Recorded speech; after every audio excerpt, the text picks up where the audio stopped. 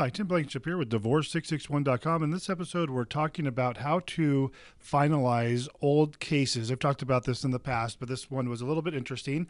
So, generally speaking, you only have 5 years to finalize a case before the courts will dismiss your case, but thankfully they're disorganized and they generally do not do that. So for that reason, I've handled cases up to 30 years old, which can be very interesting.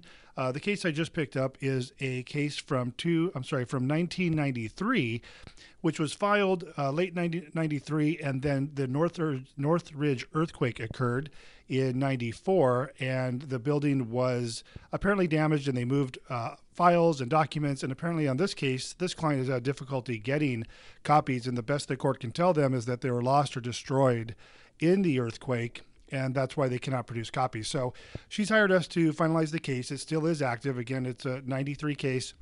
So what I'm first going to do is trying to obtain copies and see what the court says, if they're unable to locate or what have you.